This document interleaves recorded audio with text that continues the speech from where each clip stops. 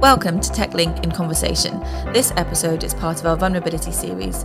My name's Hannah Coffey and I am the Vulnerability and Client Assistance Manager at Technical Connection. During our conversations throughout the series, myself and Jan Levy from Three Hands will be speaking with a number of organisations, charities and importantly lived experts across a range of vulnerabilities. We hope, through our episodes, to bring life to a range of vulnerable circumstances, to raise awareness of the signs and the symptoms that financial planners and support teams may wish to consider so that you have the best conversations with your clients to ensure the greatest outcomes. This particular podcast focuses on caring. Jan, over to you. Thank you very much, Hannah. And it's very, very good to be here again to have another conversation about, well, we talk about vulnerabilities and sometimes it's better just to call vulnerabilities stuff that happens in life, because that's what really we're talking about. And today we're talking about caring and people taking on caring responsibilities. And we're in the very good company of Sonia Benitez, who's from a charity called Carers Network, and we'll hear more about that in a moment. And we're with Cynthia as well, who is a carer and who's going to talk a little bit about her own experiences. And Cynthia, you also chair a Carers Network, don't you? Which means offering support and advice and guidance to other carers, I guess. Yes. Well, you can talk about that, the needs that carers have, the support they need, what is tough for them. I'm sure we'll get into that. But a very, very warm welcome to both of you. Thank you very much for being here. Thank you. Thank you for having us. It's a big topic, isn't it? Because I've got some stats in front of me, and these stats actually were pre-pandemic. But the one that really this isn't a stat, it's a fact. It really stands out to me. As a result of advances in healthcare, more and more people are living longer with a disability or with complex health conditions, which just means there's going to be more need for care in our society and more need for unpaid carers. Absolutely, and we see that growing, as you said, year upon year. There's a big investment now in supporting carers of dementia patients, for example, which is one of the biggest trends that we're seeing at the moment because of the aging population, as you mentioned. Yeah, exactly. Well, that's going to be really a pertinent topic. We've actually recorded a podcast on cognitive impairment and dementia. All of these issues overlap in such a big way. Absolutely. Right, before we dive into it in too much detail, I would love to hear from you, Cynthia, about your own experiences as a carer. If you could tell us how you became a carer, why you became a carer, and just some of the challenges associated with being a carer, would be really, really grateful. So I guess my journey started a while back, and initially I didn't know I was classified as a carer. Yeah. I just was supporting the person I'm caring for appointments and attending appointments with them because English is not their first language. And initially I was working full-time and had to attend their appointments. But some of the appointments kind of clashed with the work that I was doing. But luckily the employer that I worked with had a flexible working scheme, which then meant that if there was any appointments that I had to attend within the 9 to 5 hours, I was given allowance to actually leave and not affect my annual leave on top of that, which was quite useful. And I noticed when I was attending the appointments, I started to realise that the health journey of the person I was caring for, I paid more attention to what their health conditions were. And that's when I found out that the previous appointments, because of the English is not being their first language, there was a lot of communication barriers and the information provided or the support was not accurate. So it was for me to decide to just pay a bit more attention and actually be committed to attend the appointment just so I could understand how to best support them because I actually live with the person I care for. Yeah. And then I noticed that their condition is a combination of diabetes, type 2, high cholesterol and arthritis, which means that you have to monitor them on a regular basis just to improve the lifestyle that they have and also their diet and also the nutrition. So I made a sacrifice, I guess, left my 9 to 5 full-time work and went full-time as a unpaid carer and not in receipt of carer's allowance, and lived on my housing deposit savings. Okay. Well, not lived. I'm still am at the moment, and that's how I'm sustaining myself. But I guess that's my journey into being a carer, unpaid carer. Cynthia, thanks for sharing that. And you talk about the impact. There are many impacts, areas of impact, I guess, of being a carer. And one of them, as you've talked about, is financial. You gave up a full-time job.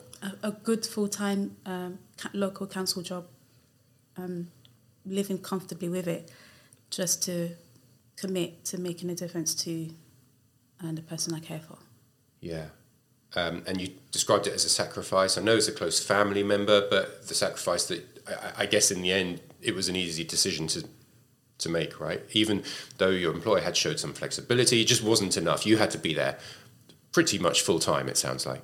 Yeah, and I have noticed that when I was working full-time and doing the caring role part-time, and the line of work that I was doing, I had to manage a caseload of 18 clients, which meant that I had to attend additional appointments on top of that, and I wasn't able to manage appointments upon appointments. So I'll be attending one appointment for something different to the industry I'm working in, and it just mentally wasn't stable in me. Even though they gave me a gym membership where I could use the sauna, that didn't, the sauna didn't fix it. It didn't fix it as much as I would have loved to just being able to switch off. But I just felt that for my well-being, I needed to give up that role to make a better decision.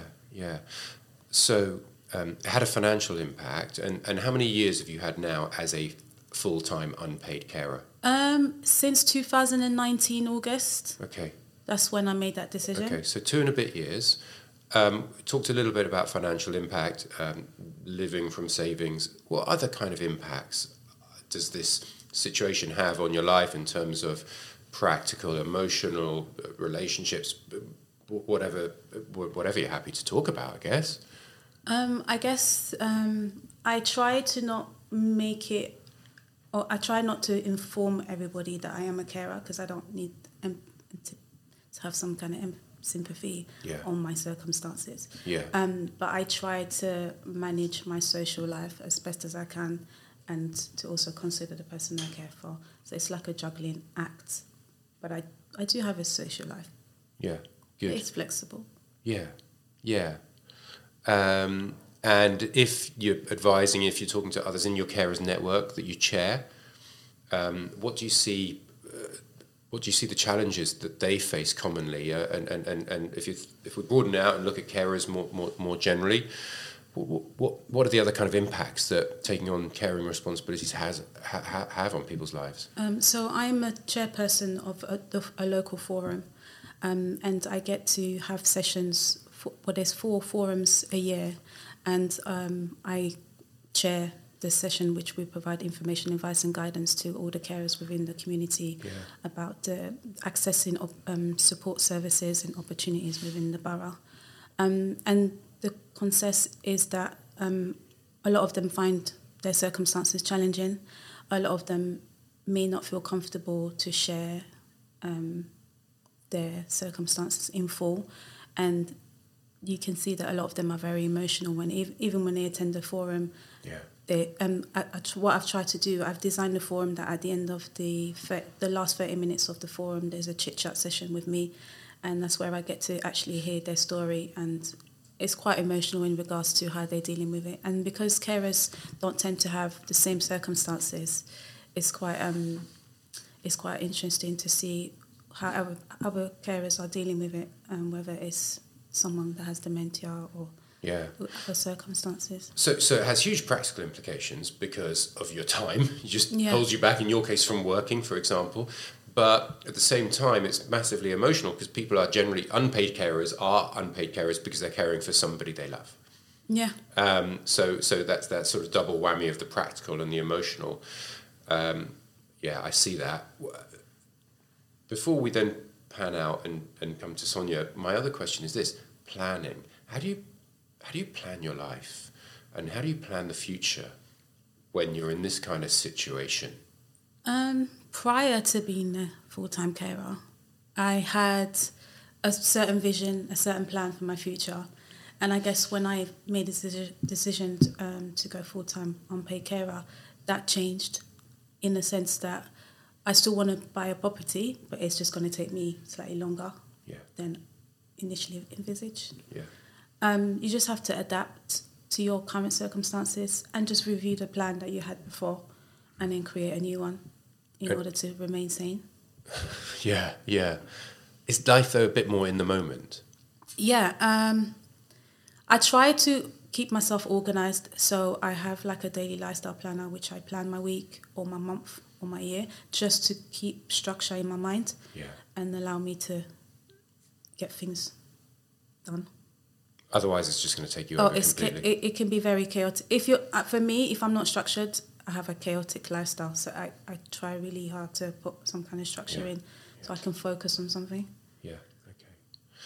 So Sonia, thank you, Cynthia. And just jump into the rest of the conversation, please do, because you are our lived expert, right? Thank you. So, Sonia, Hello. in terms of the reasons commonly people need care, what is going on with people in families and in society that we have an aging population, but what are the most common things people are facing that require care? It's important to mention, Jan, that some people can become carers gradually, like Cynthia, when they have an elderly relative or somebody whose health deteriorates over time. But carers can just become carers overnight as well, and any of us can become a carer at any given point in our life. Yeah. It's not just something that we see with the elderly. We have young carers, we have carers from age 18 to age 100. And the caring role can be a caring role of a very diverse nature. As you mentioned, aging population, dementia carers are becoming quite a large cluster of people that we support. Also mental health related issues. People can have addiction as well that may require support in other areas. Physical disabilities, as we said, learning disabilities. So it's a whole range of needs that carers come under. And there's some common pieces of support that we can offer for them, and they have many commonalities. But depending on the issue of the care for person, they also have their own independent support needs. And it's really complex, isn't it? Because everybody's needs will be different. And if you just think about dementia, and we should plug our podcast on dementia at this point, but if you just think about that, people's experiences of dementia are so different. For some people, it comes on very quickly. For other people, it comes on over years and years. And there's no one thing that people can or can't do. So it is kind of tough. And I'm thinking about the partner of somebody with dementia, for example, and the sort of experiences they might have as they gradually become carers. What sort of pressure do you see in couples where one of the couple begins to need care, or perhaps needs care, as you say, suddenly overnight? It's a very interesting question, talking about relationships, and not only with your intimate partner, but also with the people around you. Suddenly there are a million things that you need to do. You have to organize care, share a home with doctors that might be coming in, nurses, etc. So the role of each participant in the couple changes almost overnight. As opposed to being an equal relationship, it just becomes that carer person who is ill, which can be very, very difficult for both of them, because a person who's providing care misses the old person and how you used to be, and they might become resentful, and again those feelings of being resentful create feelings of guilt, of why am I feeling this way? It's my husband, he would have done the same for me. So it's a very complex emotional setup, particularly for couples. Also, as Cynthia pointed out, just becoming isolated, really, that person becomes your whole world. You don't have all of a sudden anyone who's looking after you, you're just looking after somebody else, and that consumes your whole existence.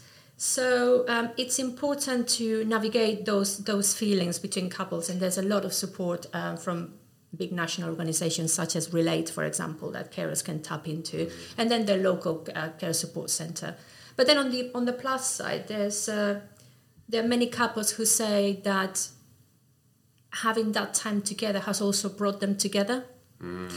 and in thoughts that they never thought that they were possible. And as well, keeping a sense of humor, very, very important. Nothing relieves stress more than having a sense of humor.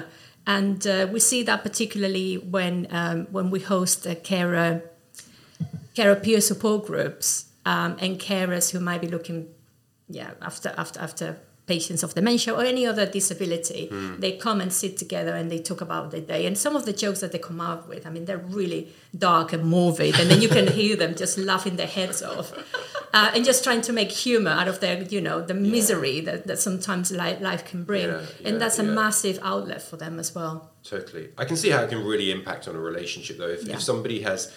If somebody becomes physically less able, and dementia leads to that, for example, they might need help with real basic needs around, for example, hygiene, and that is something that is going to has massive implications potentially for a relationship of many years where both people have been completely independent for that long. So I can see how it's a really, really tough transition. It is. What about this scenario, I wonder, and really with financial advice issues in mind, and I'm looking at Hannah now as our resident expert, but where one of the couple has been typically, let's say, taken the lead on finances, and that's the person who needs care. That's the person who's perhaps becoming less able. I don't know if you've seen that at all, where the carer also has to take over sort of financial management. To what extent, in these sort of situations, having some wealth helps?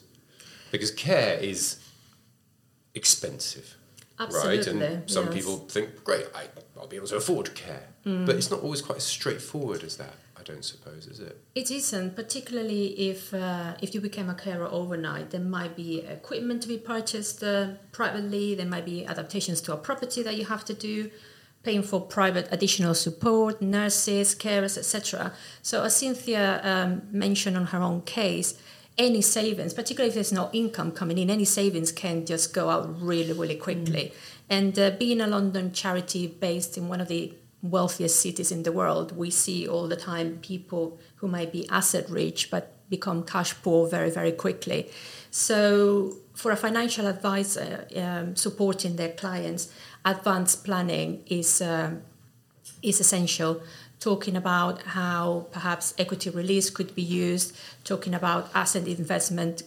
So there's a way of planning not only for that cash, obviously not to run out, but also looking further down the line, how are decisions going to be made in the future when that person perhaps becomes not able to make decisions on their own right. Yeah, and these are sensitive topics, right? Absolutely. To sit down and talk about what the situation might be in a year or 2 years or 3 years where things might have deteriorated, for example. I mean, that's a tough conversation.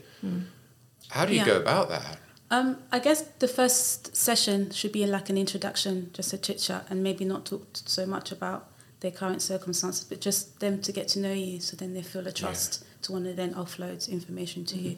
So it's almost like, the first session just to be about a chit-chat, cup of tea, biscuit. How are you? How are you feeling? How's your day? Cool. Let's plan for the next appointment, and this is what we're going to discuss. And that's a nice transition. And of course, the context here might be financial advisors who've known some clients for years, and for years they might have been perfectly good health and no particular needs, and then something might happen or something might come on slowly, and then quite often there can be a level of denial, I guess, within a couple or within a person about ongoing needs, and that needs might become greater. So it's just something to navigate, isn't it? Yes, they're really, really challenging conversations in both directions, really, from the person who's becoming progressively unwell or has become all of a sudden unwell, for them to acknowledge and come to a realization that perhaps arranging for lasting power of attorney must be something that they really need to put in place.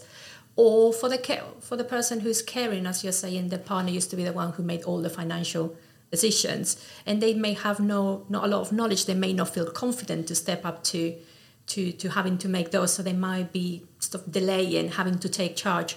So as we're saying, they're really, really challenging conversations, but as we're always saying, advice planning is an absolute key. Yeah. So one of the key things I think that you brought up there for me is lasting powers of attorney. Absolutely. And that's a question or a topic that I talk about a lot with financial advisors. What do you do if a situation or a carer comes to you where actually the individual who's then unwell is too unwell to make their own decisions, but they haven't arranged a lasting power of attorney?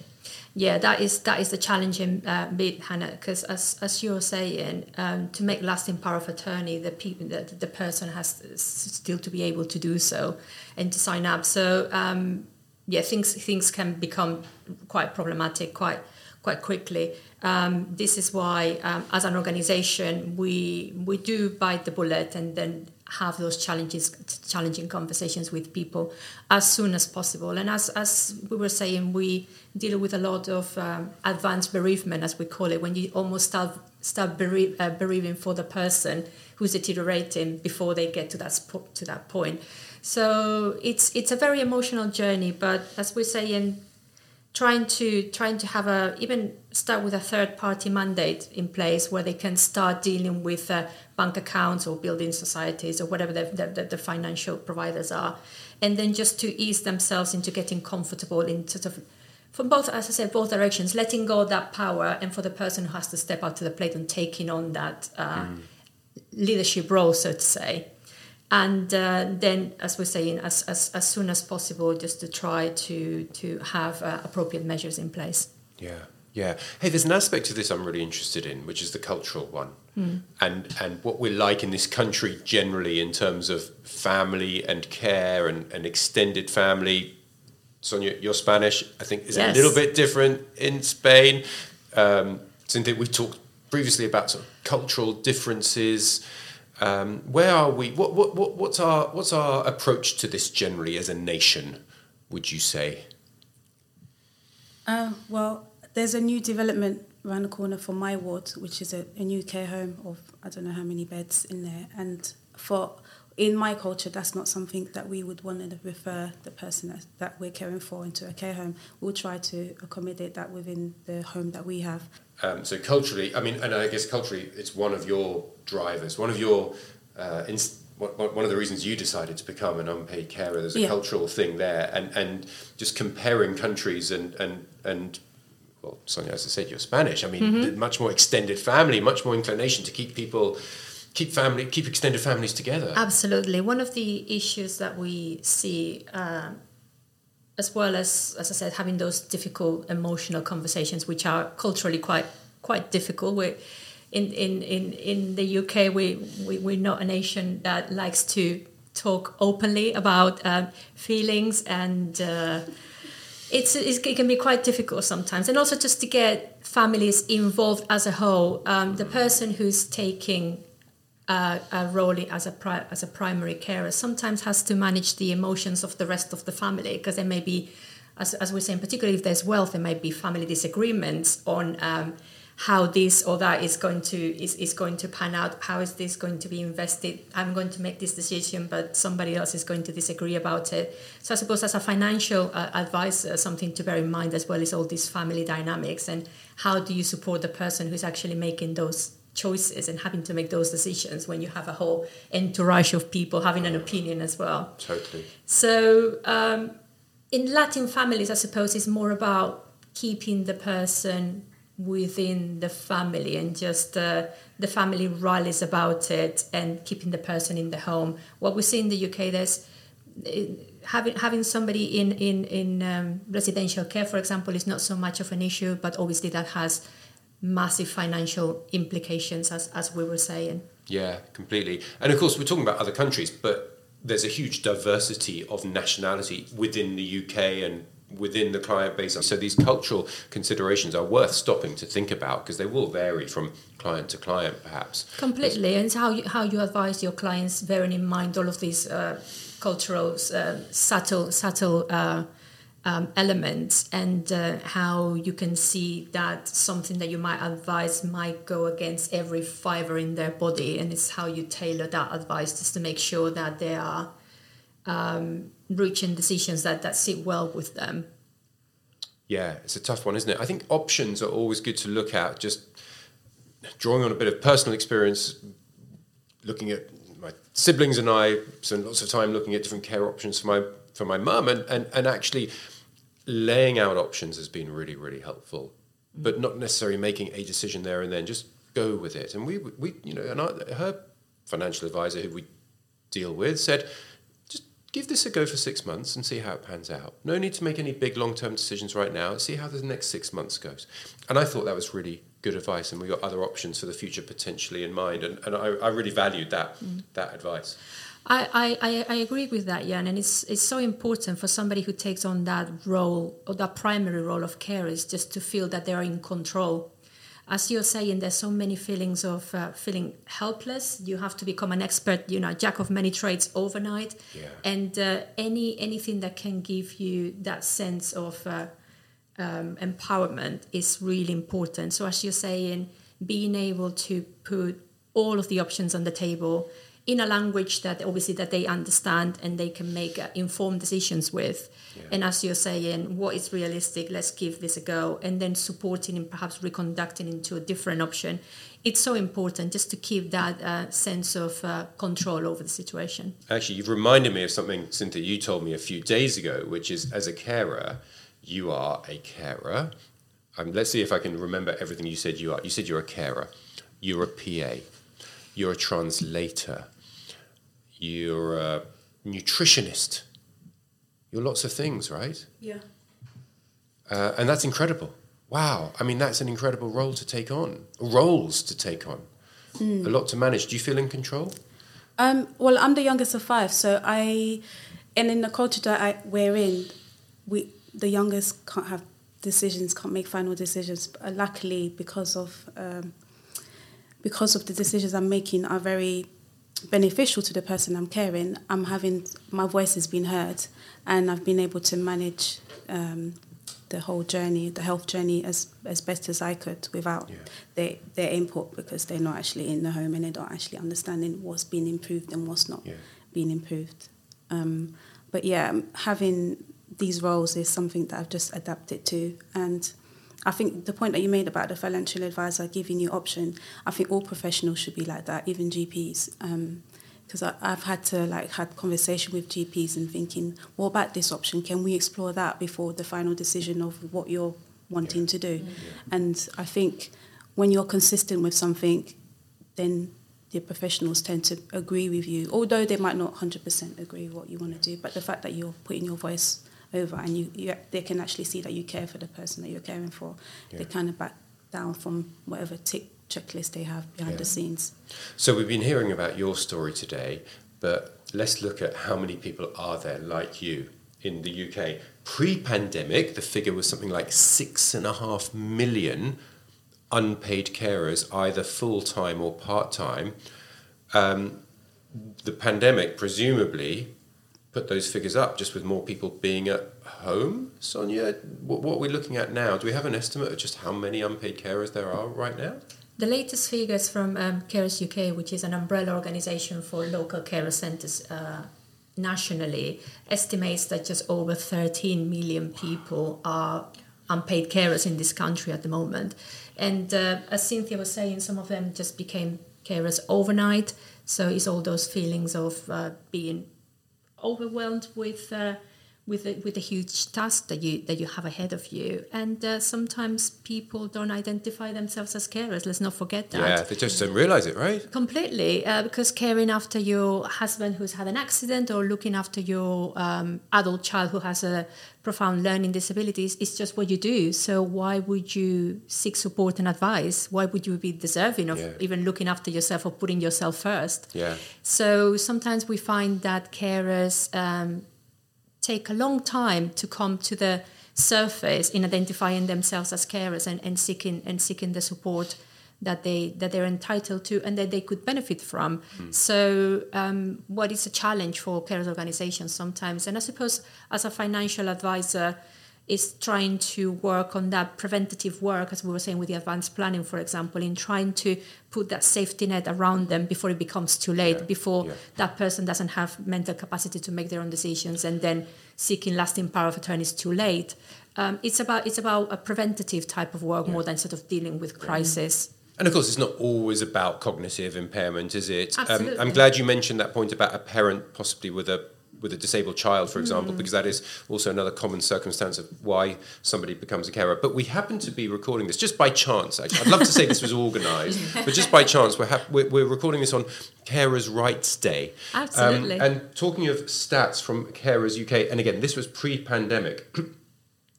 Let's just look at this. 72% of carers in the UK said that they had suffered mental ill health as a result of caring. 61% of carers in the UK said that suffered physical ill health as a result of caring. With a stat back, actually, they said 3 in 5 people will become carers at some point in their lives. So what's the message on Carers' Rights Day, Sonia? Well, the message on Carers' Rights Day is that if you're looking after a loved one who couldn't manage without the support that you are providing for them on daily basis, or you know somebody, you know that neighbor who does the shopping for a couple of elderly neighbors in the community, always picks up their prescription, they help them to get in and out of bed. Just make sure that you have that conversation, encourage them to perhaps highlight the fact that they're a carer with their GP so they can start that first point of support. As we're saying, there's an army of hidden carers in this country, and for us on Carers' Rights Day, it's about carer identification and then making sure that carers know what they're entitled to and know their rights from an employment point of view, as we said, from a physical health support point of view, mental health support point of view, etc. Well, it is Carers' Rights Day, which means that you've got tons of appointments later in the day Absolutely. On this topic. So we'd better wrap up. But what I hope we've done is raised awareness first of the caring scene, as it were, in the UK, just how many people are carers and how many people will almost certainly become carers. Most of us will become carers at one point or another in our lives. The pressures that carers are under, the emotional, the practical, the financial pressures that carers are under. I hope we've raised awareness of that. I hope that we've given financial advisors some pointers as to how to have a conversation about these responsibilities, how to have those difficult conversations. And if we've done that in itself, and if that works out for a few people listening to this, then we've done a good job. I think I better just say thank you so much for coming and joining us. As ever, it's a conversation that could just go on and on and on. And if people want to learn more, if people want to delve into this topic in a bit more detail, Sonia, where can we point them to? So if anyone wants to know more about carers or wants to signpost somebody to their local carer centre, Carers UK and Carers Trust are the umbrella organisations for carer centres in the UK. So if you just go into their websites, you will find a wealth of information as well as carer centre locations. Excellent. Perfect. That's helpful. And if there's any financial advisor who would like to be a speaker on one of the forums, we'd be happy to have them. Get in touch with Hannah. Perfect. Excellent. All right. Sonia, thank you so much. Cynthia, thank you so much for sharing your experiences with us. It's been a really good conversation. Thank you for raising awareness of this very important topic. Our pleasure. Great. Thank you. One take. Woo! The content of this recording is strictly for general consideration only. No action must be taken or refrained from based on the content alone. Professional advice must always be sought. Accordingly, neither Technical Connection Limited nor any of its officers, employees or contractors can take responsibility for any loss occasioned as a result of any such action or inaction.